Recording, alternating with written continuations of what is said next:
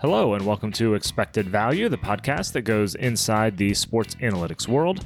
I'm Paul Carr from True Media, and we're trying something different this week for episode number 51, a Spanish language sports analytics podcast. And rather than have me try to conduct an interview with my very rudimentary Spanish, we're letting producer Sergio de la Espriella handle this one, and he'll talk with Julio Costa, data scientist from the Premier League club Fulham. Julio is from Portugal, went to the University of Texas. He then started writing about soccer online. That caught the attention of a few clubs, and he ended up at Fulham. So he'll talk to Sergio about all that and what he does for Fulham. Since this is our first Spanish podcast, we'd especially appreciate any sharing you can do on social media and the like, and we hope to continue these Spanish language pods on occasion as we move forward. Now, without further ado, here is True Media's Sergio de la Espriella talking with Fulham data scientist Julio Costa.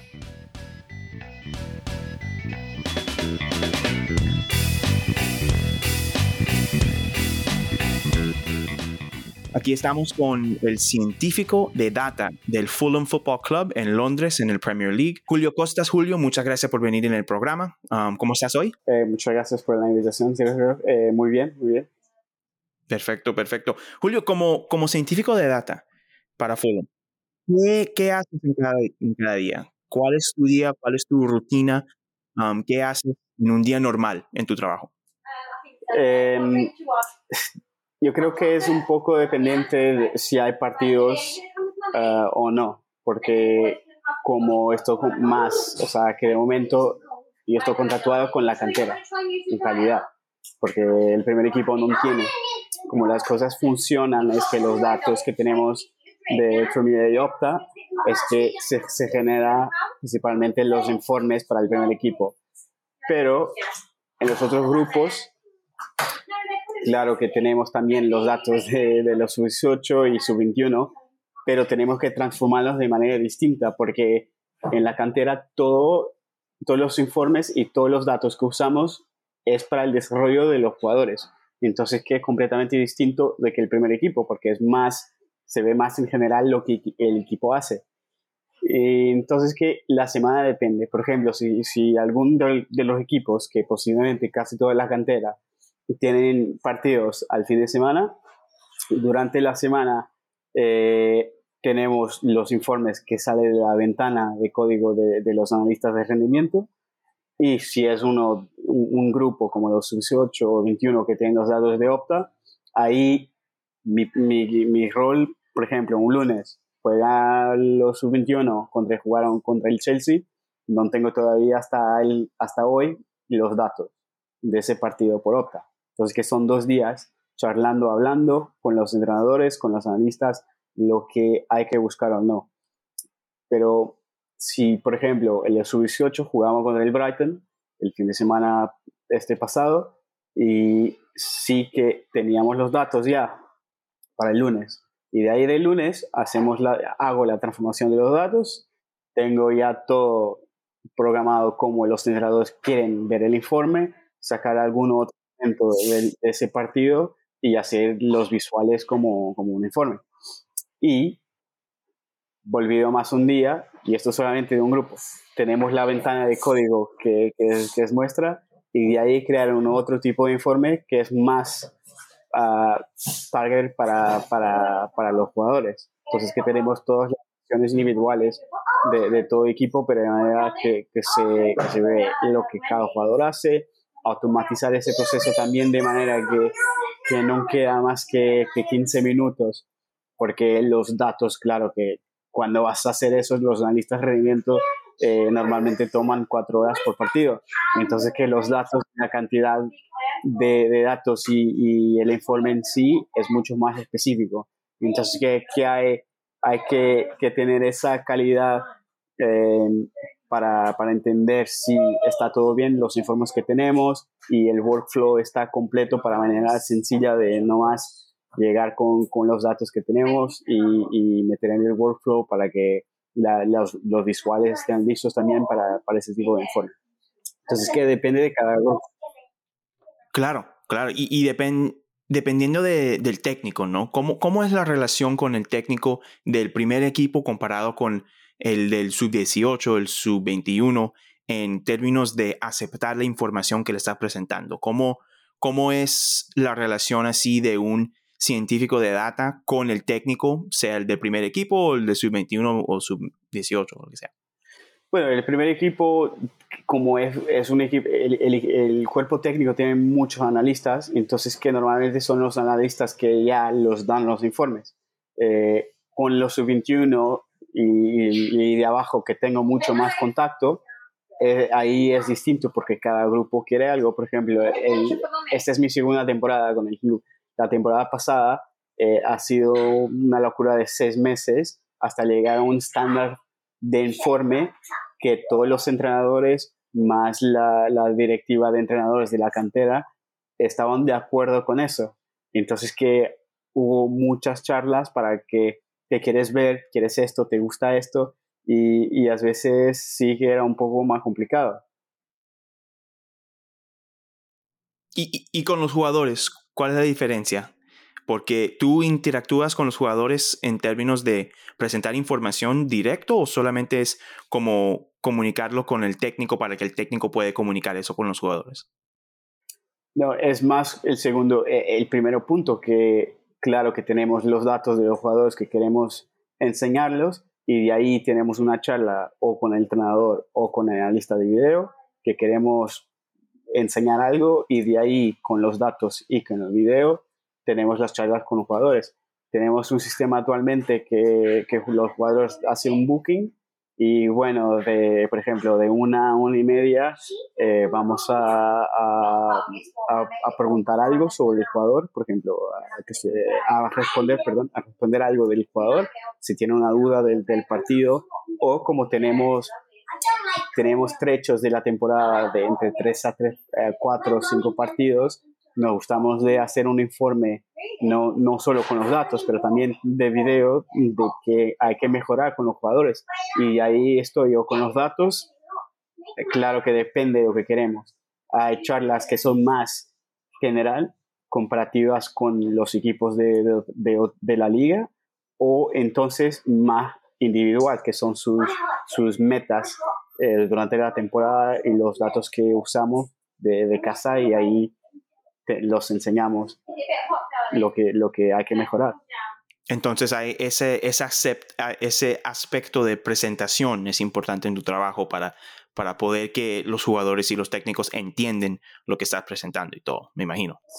Sí, bastante. Y es súper interesante porque uno se mete en Twitter y lo ves visuales increíbles y cosas que, bueno, que yo con la gente que estoy trabajando hace este segundo año, a cosas que yo en inicio lo enseñaba, pero esto que me dices no es nada, o no me gusta este color, no me gusta esto, entonces que es muy importante la presentación y la forma de cómo presentar los datos. Claro que los datos, uno que hace los informes sí que sabe lo que está haciendo, pero si uno sabe exactamente a lo que la gente, además, que puede entender los datos, se torna algo fútil porque realmente no entienden lo que estás demostrando. Es muy importante. Como decía, se ve muchas cosas, y no más porque los visuales pueden estar muy bonitos también, como se ve muchos en el Twitter, pero el contexto, hay que añadir contexto, hay que añadir el por qué hacer el visual y por qué enseñar esto a jugador o un cuerpo técnico. Porque mucha gente lo hace nomás porque ve los otros haciendo, y bueno, este tiene 50,000 followers en Twitter, ahí de seguidores, entonces que lo voy a buscar y voy a hacer esto porque sé hacer el código y ya tengo ahí copy-paste y nomás copiar ahí el código y ya está. Y lo hacen los informes muchas veces por R o por Python, que mucha gente hace, que hay gente que sí que sabe el lenguaje, hay mucha gente que no sabe. Y por eso se ven los mismos tipos de gráficos y los mismos tipos de visualizaciones por Twitter. Claro que a una cosa u otra que está muy buena y da contexto, pero es importante tener ese contexto porque se pierde. Porque, por un ejemplo, yo veo muchos networks de pases que tienes toda ahí la plantilla y la talla de los jugadores ahí, de los círculos, como la cantidad de pases, y se ve un montón de pases, por ejemplo, de un portero a un lateral izquierdo. O claro, por si es un equipo que juega y sale a jugar detrás, claro que vas a tener ahí es el link de los dos, Va a ser el más del común, portero. va a ser el más común. Exacto, sí, o un jugador, y se ve también porque es que son las localizaciones, el promedio de localizaciones de los jugadores por la cancha con las coordenadas, pero eso no te dice nada, porque realmente esos son los toques que un jugador tiene y es por el promedio, no es en realidad en tiempo real, porque normalmente en tiempo real sí, que hay gente, si tiene datos de ese tipo de tracking, ahí sí que puedes tener los pass networks con los movimientos, las carreras, con otro tipo de jugadas que normalmente no suelen Todo ser. es contexto, todo es contexto. Exacto. Sí, es lo más importante cuando uno tiene este tipo de informes con un cuerpo técnico jugador. Es bastante importante tener el contexto de este tipo de datos. Sí. Y mira, comparado con otros lugares en que has trabajado, ¿cómo es la importancia que pone Fulham en la data y en la información? Porque aquí en los Estados Unidos tenemos una cultura más abierta a la información, con deportes como el fútbol americano, con deportes como el básquet y el béisbol. Pero en fútbol es tradicionalmente un deporte que no es tan abierto a la información y a la data. Entonces estoy curioso para ver qué tan abierto es Fulham en lo que tú haces y cómo traes la información comparado en el Fulham comparado con en otros lugares en donde estabas. Es muy interesante porque yo con el tema de los datos ha sido como mi aventura y ya hablaremos de eso, como un creciendo de usar los datos. Yo me recuerdo la primera vez que usé datos ha sido básicamente yo, o sea, todo manual, porque tuve dos roles como ojeador remoto y me recuerdo que tenías que hacer el tracking tú mismo de la cantidad de los pases y de esto todo, pero a un nivel muy básico. Y claro que también esos equipos como no estaban tan a nivel como el Fulham está, no usan tanto los datos. Y los datos que de momento en varias ligas, ponemos la tercera, cuarta, quinta división, de acá sí que se usan datos de Wildcard, son más básicos y te dicen un poco del partido. Y lo que digo son datos generalistas. No te dan cosas esenciales que tú quieres, pero claro que también dependen de la suscripción, depende de lo que tenés. Pero el general que yo he trabajado antes ha sido muy básico y muchas cosas ha sido yo haciendo el tracking individual.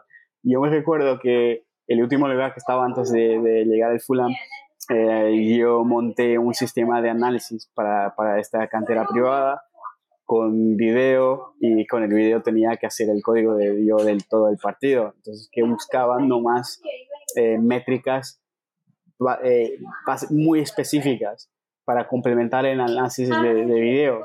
Pero claro que esas cosas todas de PPDA y que recibimos con datos como Opta y es completamente distinto a lo que estaba usado. Y claro que otra vez vamos lo mismo, que es añadir el contexto, el por qué. Porque los datos nos dan el volumen de acciones que un jugador hace. Y sí que puedes más o menos intentar entender lo que un jugador hace, pero de ahí lo vas a buscar con el video.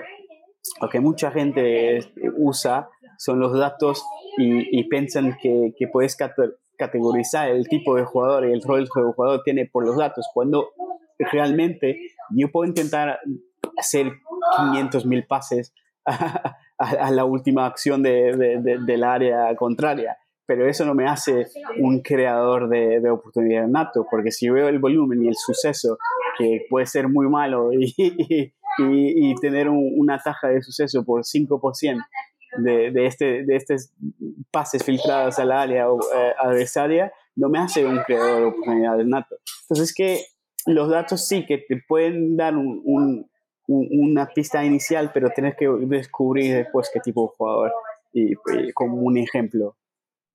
Y me gusta esa mentalidad de ver a la información, porque yo siempre digo en nuestra versión inglés del podcast que si tú usas la data como algo que no que necesitas, pero algo que no puedes vivir sin eso, es un problema. Cuando la data es algo que usas para ayudar la información que tú ves en el video y tú ves en la cancha, ahí es cuando la data te puede elevar a un estrato de importancia, porque como tú dices, tú puedes ver un video y el arquero le puede dar al defensa 500 veces, pero eso solamente es porque ese equipo juega saliendo detrás. Y hay cosas que tienes que ver para entender. Entonces, me gusta que alguien que trabaja en eso full time y ese trabajo y trabaja con equipos también tiene esa mentalidad y esa manera de pensar en la información, porque esa es la manera que vamos a traer a la gente que no le gusta la información tanto, como que tienen un poquito de miedo, puede ser, no sé, no quiero decir hablar para ellos, pero por lo menos una idea que un poco de miedo para eso. Entonces es refrescante tener a alguien en una posición así que piensa en la misma manera como yo.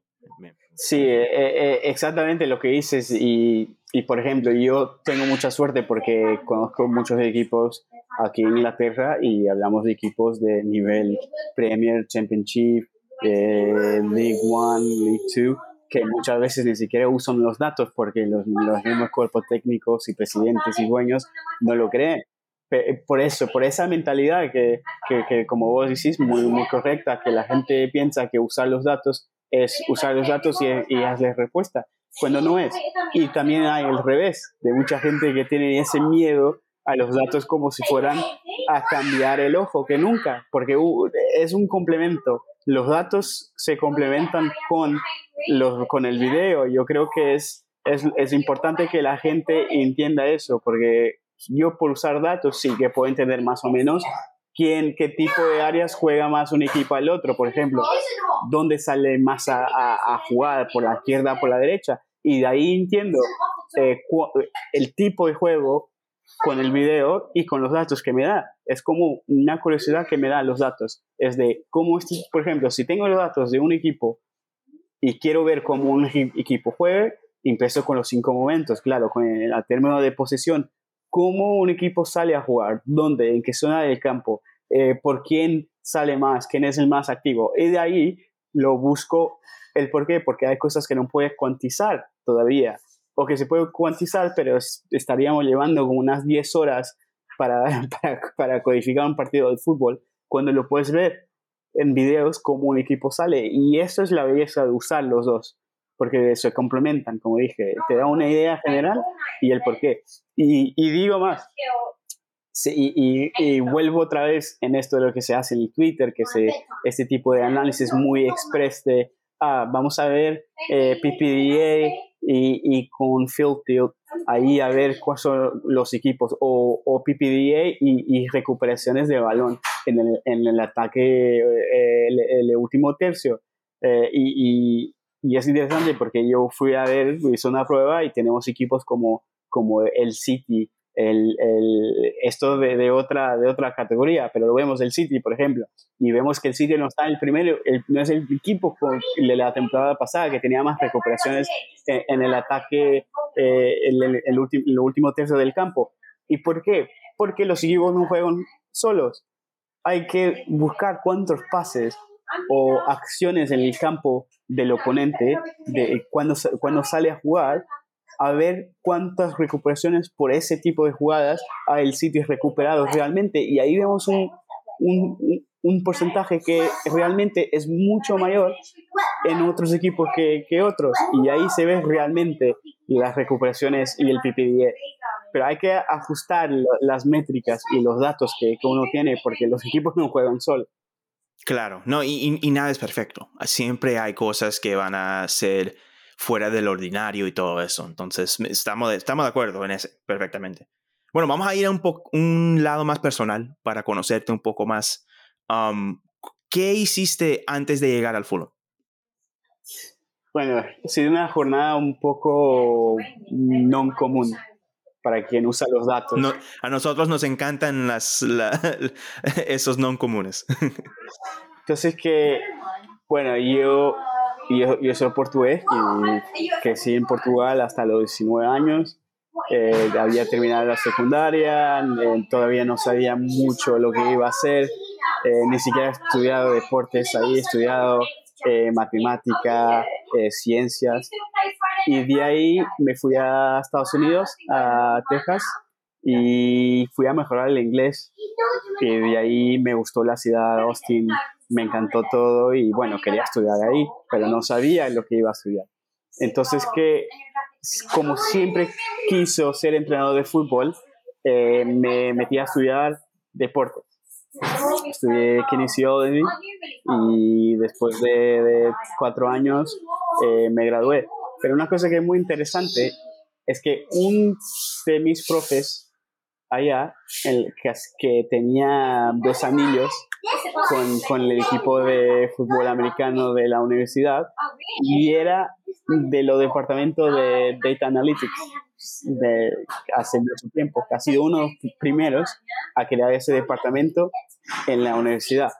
Y muy interesante, entonces, que tenían siempre muchas charlas el por qué que el fútbol nunca usaba tantos datos como usaban ahí. Entonces, que eran charlas interesantes. Y yo en esa época era, sí, pero no sé, porque también muy joven, tampoco sabía cómo funcionaban los datos, no tenía contacto casi nadie. Lo único que sabía era lo normal, los goles, disparos, y que no hay mucho que ver. Cosas muy básicas. Cosas muy básicas. Y hasta tenía argumentos con él que no creo que esto irá a ser parte del fútbol. Y de ahí me mudé a Londres y seguí mi carrera como entrenador de fútbol acá, sacando las licencias de entrenador y entrenando por como 4 años y medio, y el 5.º año que estoy acá me metí como voluntario a un equipo de 4ª división, que es el Mansfield Town, como jugador remoto. Entonces quedé ahí el primer contacto con los datos, usando más de las acciones de un jugador, de otro, haciendo un mapa más o menos de acciones y cosas así. Entonces empecé con el gusto de los datos. Y claro que empecé una maestría en deporte de alto rendimiento. Y de ahí tuve un módulo de análisis de rendimiento que me encantó. Ahí con los videos, identificar el estilo de juego de los equipos. Y claro, esto pasó mientras estaba la pandemia. el primero lockdown que estaba ahí. Y bueno, a buscar más. Y desde ahí me decidí meter en el Twitter, y con un compañero de la uni en esa temporada creamos un blog de análisis de rendimiento, usando algunos datos que nosotros lo pillábamos nosotros. Que esto no era video ni nada. Wow, porque yo vi ese, se llama The Analyst Eye. ¿Sí? Sí. The Analyst Eye lo estaba leyendo en preparación y me encantaba lo que estaban haciendo, pero ustedes hicieron todos esos gráficos y puntos de datos, ustedes. Todo de nosotros. Muy impresionante porque los vi, esos son cosas que se generan automáticamente en nuestro site, en True Media y todo, y en el Provision y con datos de Opta y todo eso, pero wow, increíble. Me encantó tu site porque era, otra vez, hablando de lo que estábamos hablando, una manera de tener los datos, pero también viendo el juego y usando los datos para una manera de informar lo que estaba pasando. No solamente como que el dato dice esto, entonces va a pasar esto. Es usándolo con el ojo, con el video y todo eso. Continúa, disculpa, pero me impresionó hicieron todo eso, no sabía eso, todo de mano. Sí. Entonces que veíamos los partidos, por ejemplo, el primero ha sido yo con el Leverkusen, claro que ya lo habíamos visto los 2 partidos, de los 2 equipos, perdón. Y yo, claro, quería hacer el de Leverkusen para entender cómo no llegaron a ir a la Champions League, porque tenía un equipo muy bien montado, estaban jugando muy bien, pero no, a veces no tenían la regularidad. Y claro que entonces quería entender el por qué, y de ahí tuvimos la idea, ¿por qué no pillamos 4 juegos en casa y 4 de visitante, y de esos 8 tenemos que tener 4 equipos top y 4 equipos más o menos casi mitad de la tabla bajando de división. Entonces, que ha sido la idea, y de ahí igual con mi amigo, que lo hice del Atalanta, y buscar el por qué pasó eso. Y ha sido una experiencia muy interesante. Y claro que yo estaba codificando un partido en 2 días, con todos los clics que tenía que hacer, y claro que el software que estaba usando era de la uni, y entonces que ni siquiera tenía el mapa para hacer la coordenada del campo. Era todo por tercio defensivo, cada acción que lo buscaba, el tipo de acciones en el tercio defensivo y en qué parte el corredor, central, lateral, izquierda, derecha, y de ahí buscando cómo hacer eso todo. Y como dices, los jugadores que eran claves, el tipo de situaciones de los corners, los tiros libres y cosas así. Había que explorar, y me encantó porque he aprendido a codificar un partido, a ver cosas extras y como con pocos recursos cómo usar los datos en este tipo de análisis.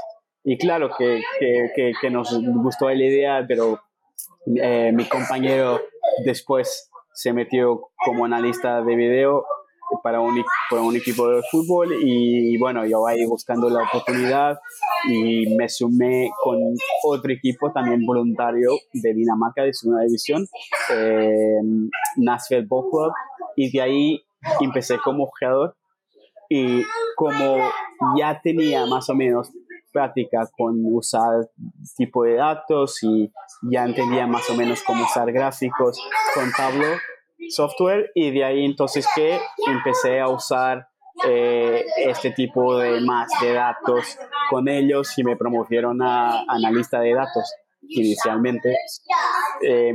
Quedé unos buenos 4 meses haciendo los informes, buscando ahí todo cómo hacer el tipo de análisis para reclutar jugadores, y de ahí sí, que me encantó la experiencia. No terminó de la mejor manera porque compraron el club, y de ahí como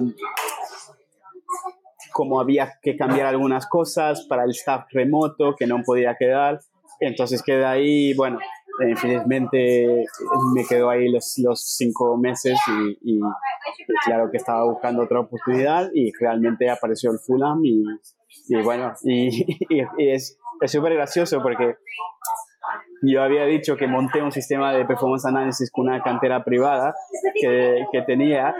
Entonces que resulta que uno tipo de datos que viene de la parte de la ciencia deportiva, ya yo los había usado antes con esta cantera. Y entonces que para mí manejarlos ha sido súper fácil porque ya tenía el conocimiento, y súper gracioso porque es lo que yo normalmente digo a la gente, que si tienes la oportunidad de probar datos con otros providers o con otra cosa, que lo busca el tipo de datos. Si quieres trabajar en el fútbol, obvio, usa ese tipo de datos que están abiertos al público, manusealos, transfórmalos, porque es muy importante cómo los clubes de fútbol los usan y los workflows que le puedes hacer con ese tipo de datos. Sí, esos son palabras muy importantes para la gente que quiere, especialmente esos que por lo menos, y hablando, hispanohablantes, los que hablan español en Latinoamérica, en los Estados Unidos y todo, y ojalá en Europa también, que están escuchando, que para entrar a un nivel de ser científico de data o trabajar en data de deportes, siempre no tienes que ser, no hay una ruta que es la que tienes que tomar. Puedes ir en 1000 direcciones, y si trabajas bien y si practicas y tienes y puedes entender los números y aplicarlos a comunicarse con equipos, con jugadores, con técnicos, puedes llegar a ser lo que quieres hacer. Entonces, muy buenas palabras, Julio. Muchas gracias por eso. Y bueno, vamos aquí, y también voy a poner el link para The Analyst Eye en la descripción de este episodio para que los que quieren trabajar en eso pueden verlo y tener como una idea en cómo crear un producto como ese. Entonces, Julio, vamos a terminar con nuestra sección de favoritos. Esto es una sección que tenemos en cada episodio en inglés y quiero traerlo para nuestros episodios en español. Van a haber unas preguntas de tus favoritos para para conocerte un poco más, para ser más familiar en ese. ¿Cuál es tu número favorito? Es el 14 y lo digo porque en el cole, en Portugal, cómo funcionan las cosas es que cada clase tiene un número. Por ejemplo, si estás en el grado de, y esto me tocó en la secundaria, si estás en la secundaria del 10º grado hasta el 12º grado, tienes las clases de 1 hasta 3 por cada tipo de curso que tienes. Por ejemplo, yo estaba en ciencias, entonces que teníamos 3 clases de ciencias por grado. Y desde esos 3 años de la secundaria siempre me cayó tener el número 14 como en alumno. Entonces que de ahí lo metí como mi número favorito. Hasta las camisetas de jugadores siempre las metí el 14 exactamente por eso. Sí. No, mi padrastro es peruano, entonces el 14 yo lo asocio con Claudio Pizarro. Esa es Sí, claro. mi asociación Jugadorazo. con el 14. Jugadorazo, sí, excelente. Leyenda del Bayern, del Werder Bremen y de la Alianza Lima en Perú. ¿Tu equipo favorito como niño? O ahora, porque los míos son lo mismo desde que era un chico. Sí, bueno, yo tengo 2 equipos favoritos. El primero es mi primer amor y claro que nada, pero nada que cambiará ese equipo, que es el Sporting de Portugal. Es un equipo que yo creo que lo empecé a seguir mucho más cuando tenía 9 años y ya empezaba a ver más o menos lo que era el fútbol, que no es lo mismo que estás ahí con amigos, hermanos, primos o padres a ver el partido, es por mi propia autonomía sí, esto es mi equipo. Y, y sí, entonces que yo soy de Lisboa, o si eres del Benfica o del Sporting, a una rivalidad muy grande, pero sí, siempre me encantó los colores, el equipo, la afición es increíble también, entonces que es mi primer amor. Y por parte de mi abuelo, porque yo soy portugués, pero son una mezcla, que mis papás también son mezclas de portugueses y de Angola, y por parte de mi padre, especialmente mi abuelo de Real Madrid, español. Entonces que Real Madrid ha sido algo que inicialmente tampoco lo veía, y claro que creciendo me torné más hincha de Real Madrid y sí, y lo veo. Creo que me gustan otros equipos y verlos por ahí afuera, pero yo digo que esos son los 2 mis equipos, que soy más hincha y que lo veo y que sufro bastante con ellos. Perfecto. ¿Cuál era el jugador que admiraste cuando estaba creciendo? ¿Tu jugador favorito? Es muy difícil porque lo vi bastante. Si tenía que nombrar un jugador, yo diría hasta, porque claro, que lo veía más la liga portuguesa, pero en Italia me encantaba mucho a Paolo Maldini. Y yo creo que para Jugador mí, saso. sí, para mí siempre me gustó los defensores más que los atacantes. Yo creo que el único atacante que de niño, porque todavía era un niño, que cuando empecé a ver fútbol, era Ronaldo el Fenómeno, porque ahí empecé más que quiero hacer los regates que él hace, los goles que mete en el cole, pero antes sí me gustaba hacer defensa. Yo cuando jugaba fútbol a un nivel muy bajo, jugué como lateral derecho y me encantaban los defensores, me encantaba Maldini, me encantaba Nesta. Claro que Maldini no era lateral, pero sí la manera como defendía a Cafú, a Roberto Carlos, me encantaban los defensores. Y claro, y de ahí más tarde sí empecé a ver las otras cosas, las otras posiciones. Sí, pero todos esos defensores también tenían una manera de meter, no solamente meter gol, pero de jugar de la ofensa también. Todos lo que Roberto Carlos, Cafú, todos subían un poco. Sí, es interesante porque yo cuando jugaba de lateral derecho creciendo, yo no podía pasar del medio campo. Y yo tenía instrucciones de los entrenadores que me decían, mira, esa línea te quedas ahí y ya. Y yo, bueno, de momento ya no sos tan rápido, pero antes sí que tenía alguna velocidad y me gustaba hacer las carreras con el balón o esperando el balón para intentar cruzar el balón a la área. Entonces que ha sido siempre una posición que me gustó mucho y los defensas yo los admiro porque normalmente cuando hay alguna cosa o un gol, la gente normalmente tiende más a criticar los defensas y el portero. Sí, sí. Y es impresionante que dijiste Ronaldo y el fenómeno, porque cuando yo hablo con mis tíos y todo, yo digo, es que Ronaldo, la mente de ellos siempre dice, no, pero Ronaldo no ha jugado en años. Y yo digo, no, lo de Cristiano, el otro. Es que para nosotros Ronaldo siempre va a ser, y de acuerdo, porque un Sí, sí. jugadorzazo. Sí, nosotros lo llamamos Cristiano a Sí, Ronaldo. En Portugal exacto. toda la gente Para no dice Cristiano. confundirlo. Exacto, sí, porque son dos distintos, sí. Distintos. Um, ¿Cuál es tu cosa favorito de buscar cuando estás mirando un partido? Algo que te gusta tomar nota, que te interesa cuando estás viendo un partido, porque los que usualmente la gente que no tiene un ojo para la estadística y todo siempre, o no ve fútbol tan frecuentemente como alguien como usted, ven la pelota y que se va en la cancha, pero ¿qué miras tú? ¿Cuál es tu cosa favorita en la cancha de mirar durante un partido?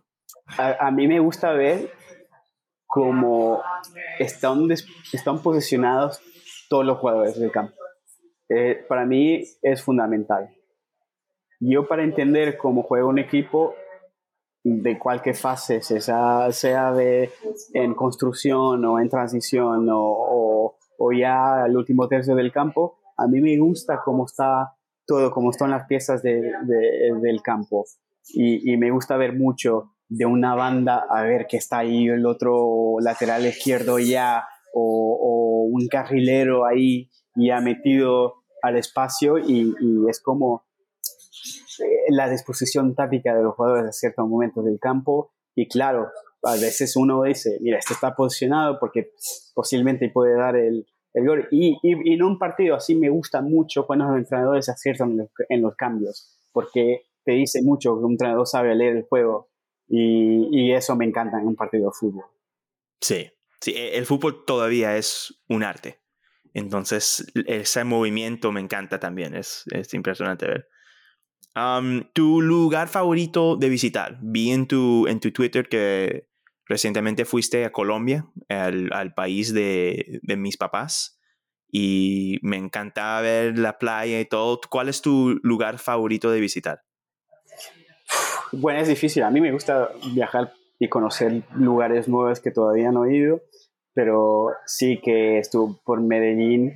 Yo creo que de toda Colombia me gustó Cartagena y las Islas Rosario, pero de Colombia me quedo con Medellín. Es que es una ciudad espectacular. O sea, sí, súper linda. O sea, caí con la montaña, la gente muy, muy, muy amable, la pasé muy bien.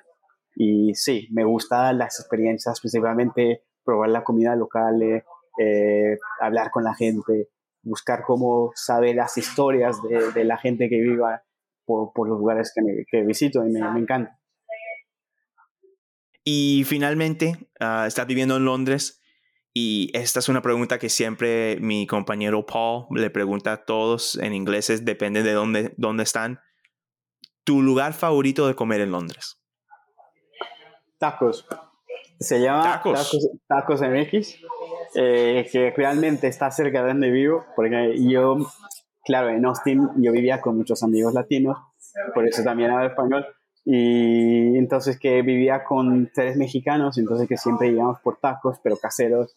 Claro que había el ocasional Tex-Mex, pero hace 2 años abrieron cerca de mi casa los mejores tacos de Londres, entonces que para mí es algo que todos los martes no falla. Yo a veces que no sea un martes, yo voy ahí y lo paso por unos tacos, porque son muy buenos.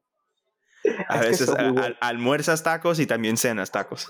Para ver. Sí, sí, es que son muy buenos, son muy buenos. Y sí, a mí me Wow. encanta. ¿Y cómo se llama el lugar? Tacos MX.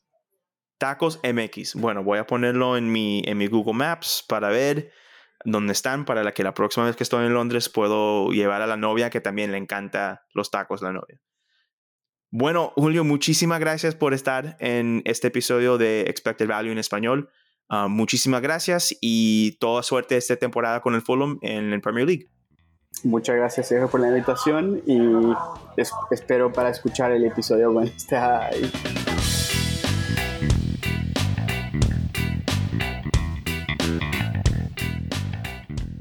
Special thanks to Julio Costas for coming on the podcast. If you like some of these Spanish language episodes, please feel free to subscribe to Expected Value. We're going to be running a few of these over the next few months. My goal is to be able to do 3 or 4 through 2022. And I think it's a good idea to go ahead and expose and try to get some more Spanish language content out there for you guys. I'd like to point out that in that interview with Julio, he was doing it from a more public location. We had some internet issues the first time we tried to do the interview, and him being in London, myself being in South Florida, it was the best that we could do. And so I apologize for the extra added noise in the background. I hope that didn't detract or take away from the wonderful, wonderful insight that Julio was able to give us. On a personal note, I'd like to thank Paul and Albert, our supervisor at True Media Networks, for allowing me to do this and allowing me to go ahead and expose more Spanish language sports analytics members of this world that we all love and enjoy. I hope that I'll be able to do these much more frequently past the 3 or 4 that I previously mentioned we have planned for the rest of 2022. You can check out all the things that Julio mentioned in the interview, especially the Analyst Eye blog, which will be linked down in the show notes. It's a great way to take a look and see how people can construct different graphics and a great approach as to how the best in the world are doing it in their field. Of course, you could also support Julio by supporting Fulham, or if you're an American like me, maybe supporting Fulham and Leeds United. Our English language content will be coming back on track next week. We have an interview with some college football people. We're going to have some NFL people in the future, and we might even have some soccer people coming on in the next few months, given that the World Cup is coming up at the end of the year. You can keep up on all our latest news at our Twitter account, at True Media Sports. That's TRU Media Sports. And keep an eye out for more podcasts right here on the Expected Value feed. For our usual host, Paul Carr, for myself, Sergio de la Espriella, for our guest, Julio Costas, and for everyone at True Media Networks, thanks for tuning in to Expected Value, the podcast that goes inside the sports analytics world.